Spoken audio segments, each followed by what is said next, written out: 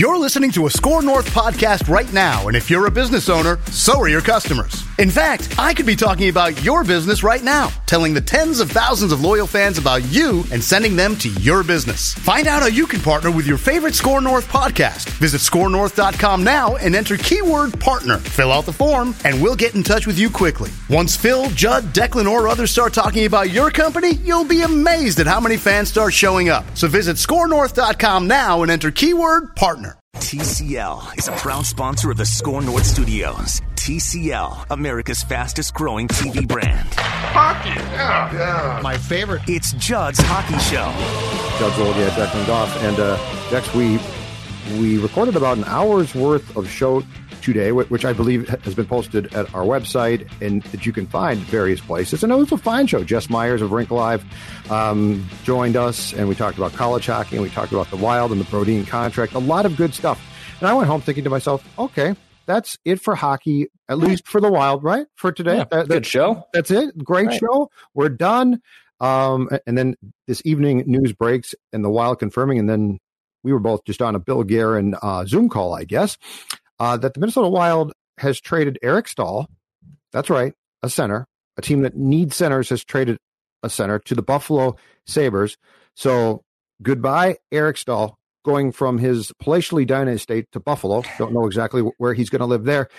For Marcus Johansson, who has spent quite a bit of time with Washington Capitals, and then I believe bounced from New Jersey to Boston, signed as a free agent a year ago, July, with the Buffalo Sabres, had a very disappointing one-year stint in Buffalo. He has played wing. The Sabres actually last year tried to move him back to center. He did not succeed. But we'll start there. Bill Guerin saying on his Zoom call that he definitely sees Dex, Marcus Johansson, a guy that Dean Evason, the Wild coach, knows from their time together in Washington. He sees Johansson as a center on the Wild.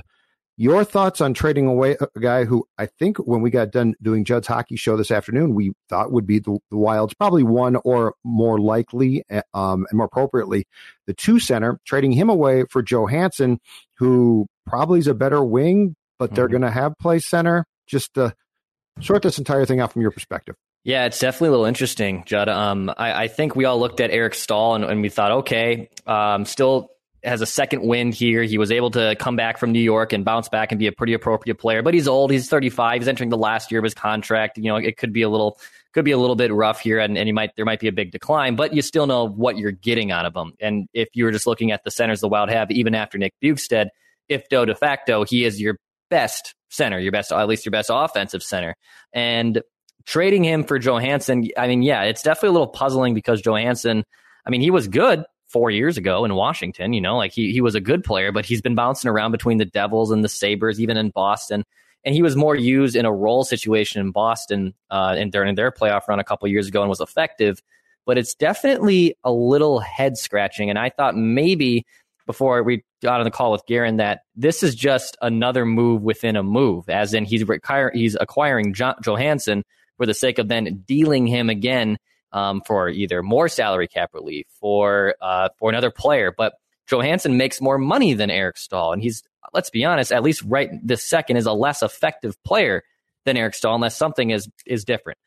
I was texting you during the Guerin conversation. I think what the Wild are trying to do here, Judd, is almost exactly similar to how the Minnesota Twins are approaching their starting pitching rotation.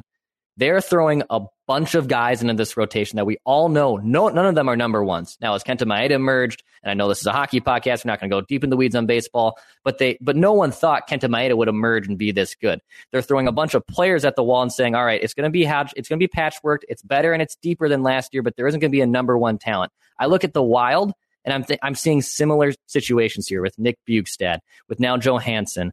You have Nico Sturm. You have guys that are not number one centers anymore or ever will be, but you're going to see if anyone can emerge and be effective in that role. So I think that's the move here. And I don't think this is it. I don't think that this is the last center that the Wild will acquire. Essentially, I think you just swap Staal for Johansson, and maybe he's right. Buffalo's a gong show, and he was buried under Eichel. Maybe there is a little bit more offense into his game, and he can be a guy that was 25 goal scorer, I believe, with Washington 3 years ago.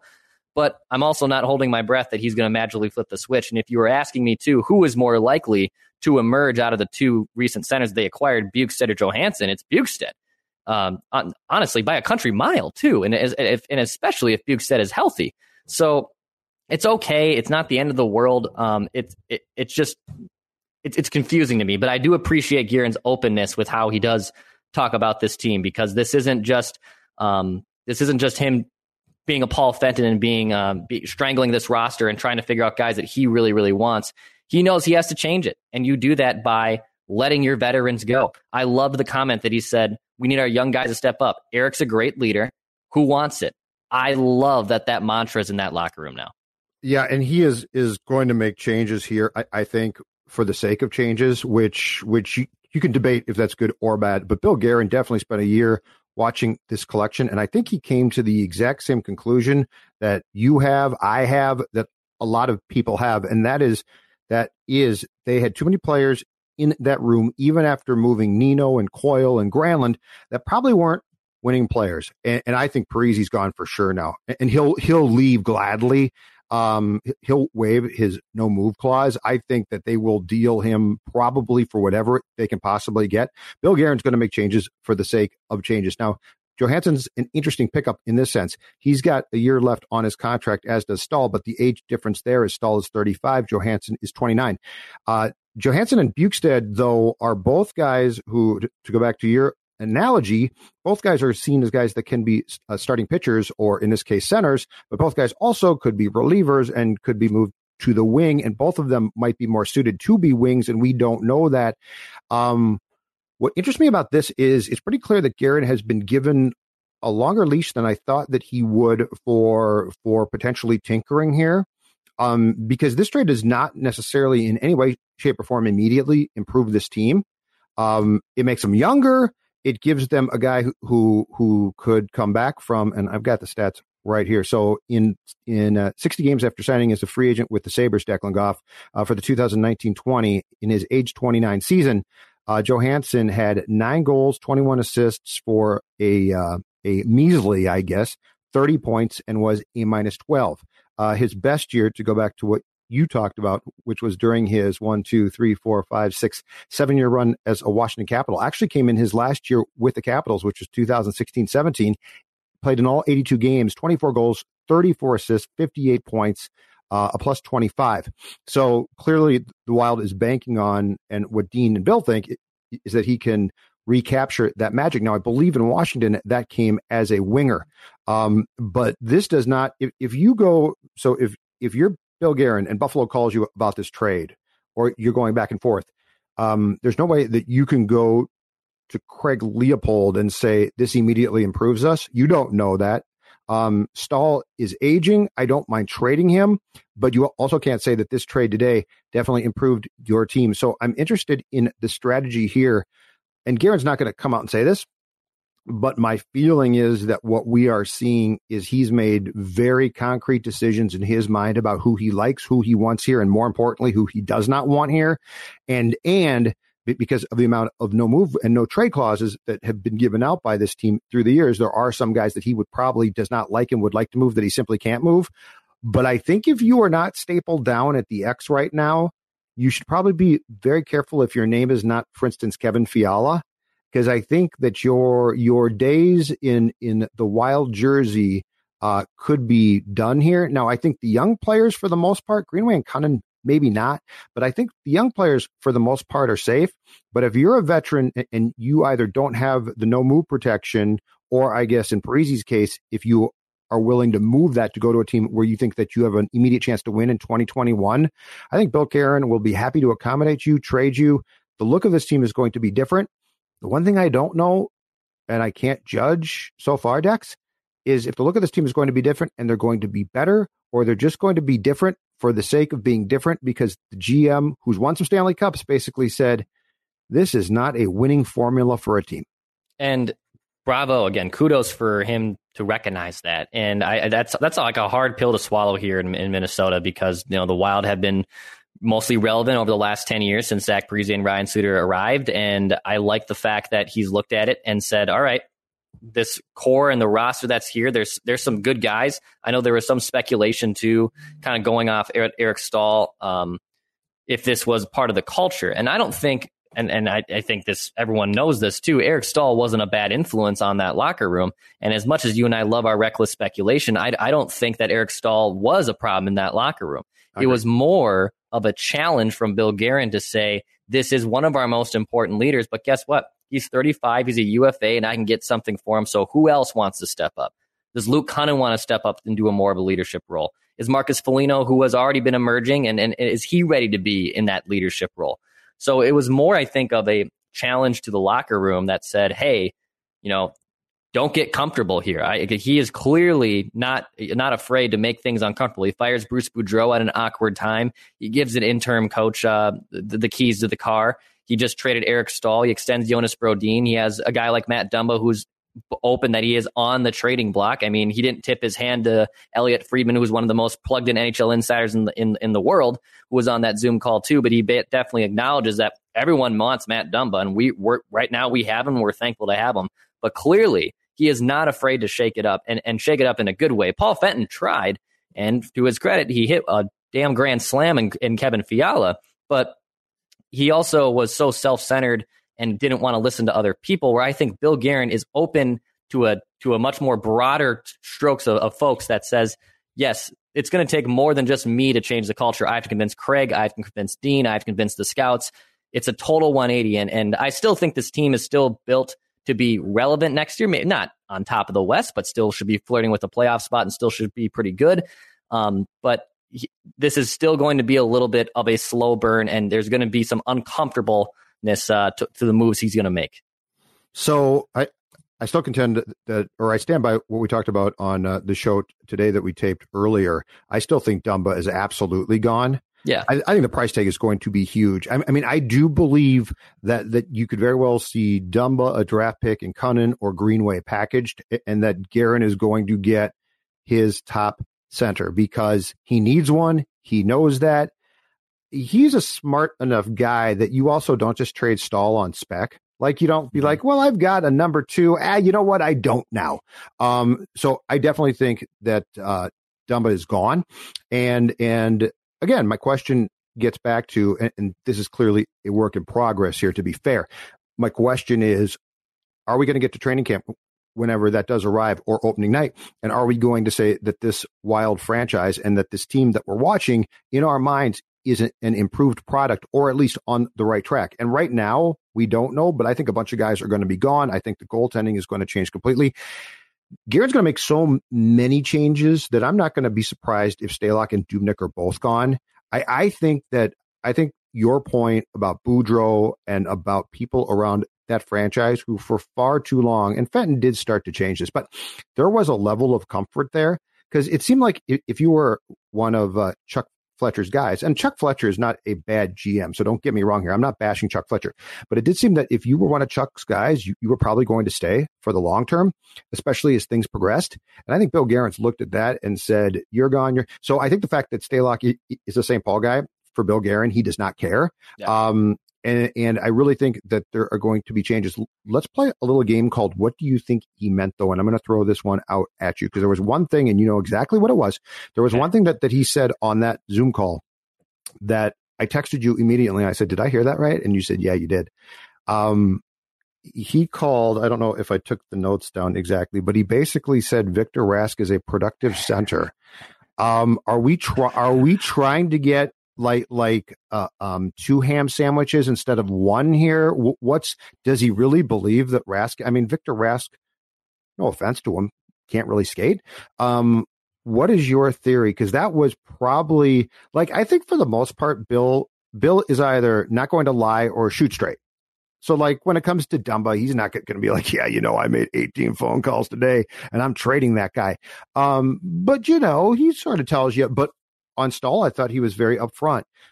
What do you think that Victor Rask comment, where the hell did that come from? Again, I think it plays into the metaphor I made at the beginning of the show, where they're trying everyone. They have reclamation projects. They have guys that aren't number ones, but they think that they can find something in there that no one else did. The thing with Victor Rask is I think we all know who the hell he is. He's not going to get better.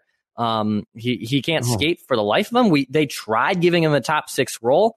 and that didn't work. Actually, I thought the only role that was effective for him was that fourth line role, where he was able to at least be competent. But it wasn't like, well, we need more from you, though. If you're going to be paying $4 million a year and you need more than a fourth line player, I have no idea what the hell he was trying to say. I think he was just pointing out that look at the depth we have organizationally, whether these guys are ready or good or not. I think that's what he was trying to say about Victor Rask. He's Vance Worley. Yeah, he's like, I mean, just take your crappy Twins pitcher from 5 years back, and that's Victor Rask. I mean, it's nobody's fault. It was a bad trade. He can't play. Yeah. But that stopped me in my tracks because I'm like, Bill, you don't believe that. I don't believe that. My dog Stella ran in from the couch and said, "Did I just hear that about Victor Rask?" I said, "Yeah, you did, Stella." Eater still in her mouth and everything. Yeah, exactly. Yeah. The claw in play too. Oh God, I love that dog. So what do you think is next? A Dumba trade, which I actually don't think is next. I think that's going to take a while to shake out because I do believe that those negotiations are going to be difficult unless there's something already set up, which I'm doubting. I'm going to give you this. I think a Parise trade is next. I really do. Yeah, because I was going to ask too, even what's more likely to happen, another big trade, or will the first goalie domino fall? I know Thomas Greiss is still obviously playing for the Islanders. He could be someone that we've circled that I would like to see. Cam Talbot, someone who I would like to see. Obviously, the Vegas Golden Knights are now done. Robin Leonard's going to get a big payday. I highly doubt it'll be in Minnesota. But is Marc-Andre Fleury going to be an option? You know, I think Judd next. If we're looking at, all right, Brodin's been extended. Bukestad's been acquired. Staal's been traded.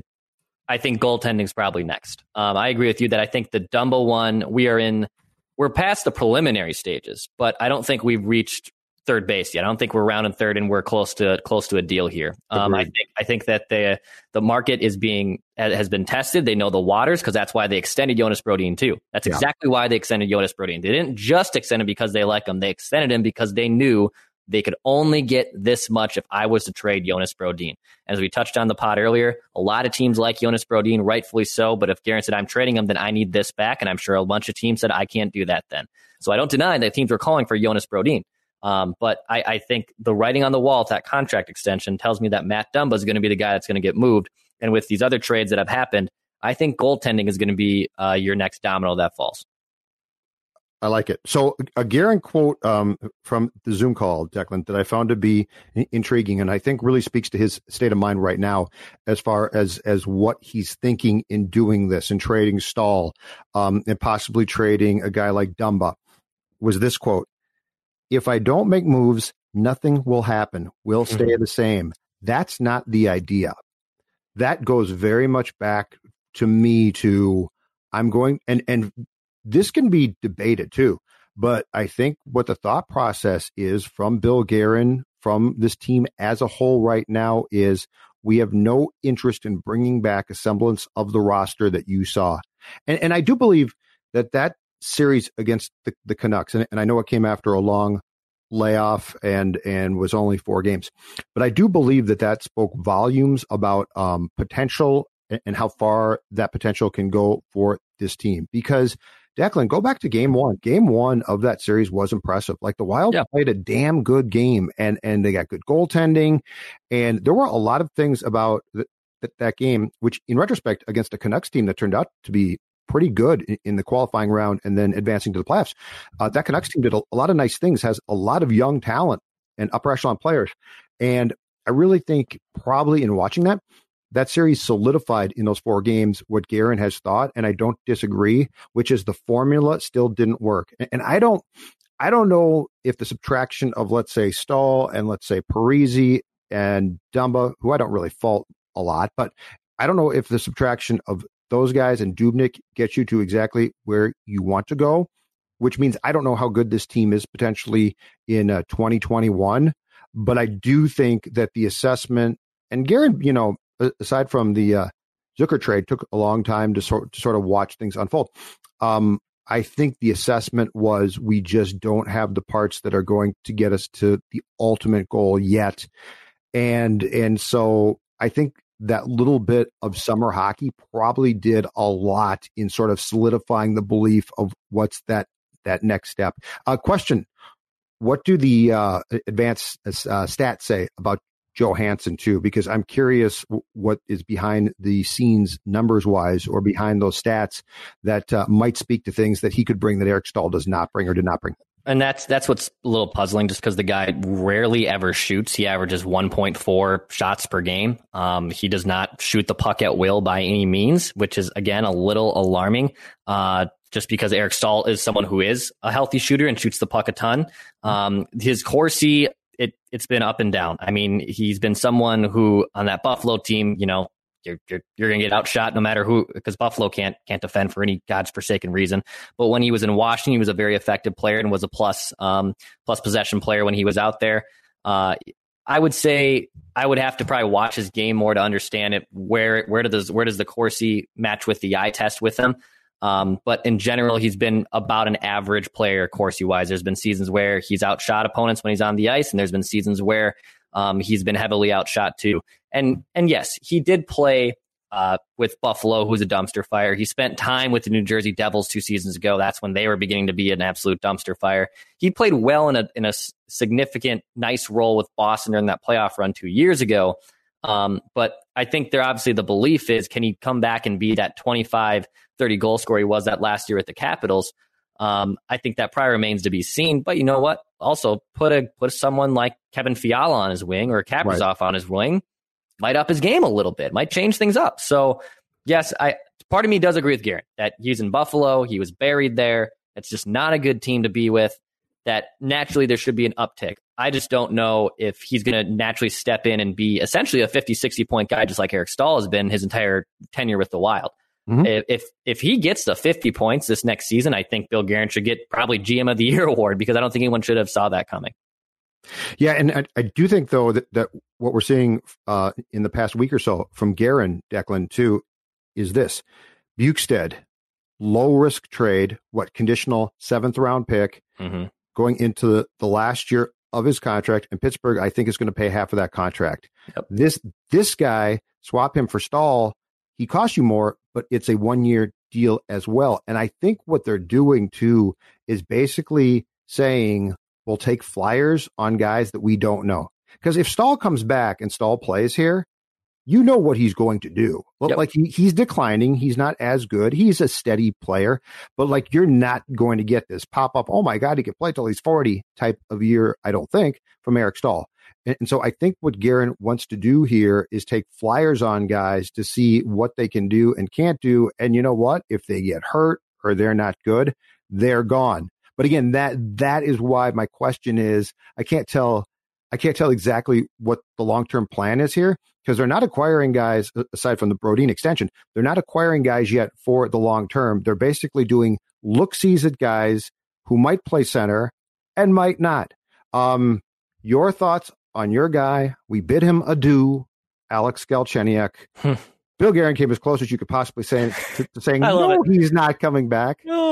He's not coming back. He was asked if there had been a decision, I believe, made on Galchenyuk, and Guerin said, I talked to his agent. It's highly unlikely. And as was pointed out to me on Twitter too, I believe that the Wild announced that Bukestad is going to take 27, which is the number that Alex Galchenyuk had. I think when your number is dispersed to a different player, you probably know your time with that franchise is gone. But you were the guy on Judd's hockey show who did think that there might be some there when it came to Alex Galchenyuk.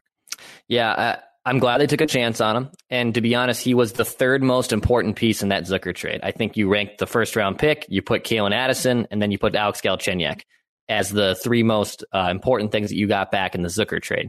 And there were some moments where he looked all right, especially I think he started to catch on towards the end of the regular season before COVID hit the pause.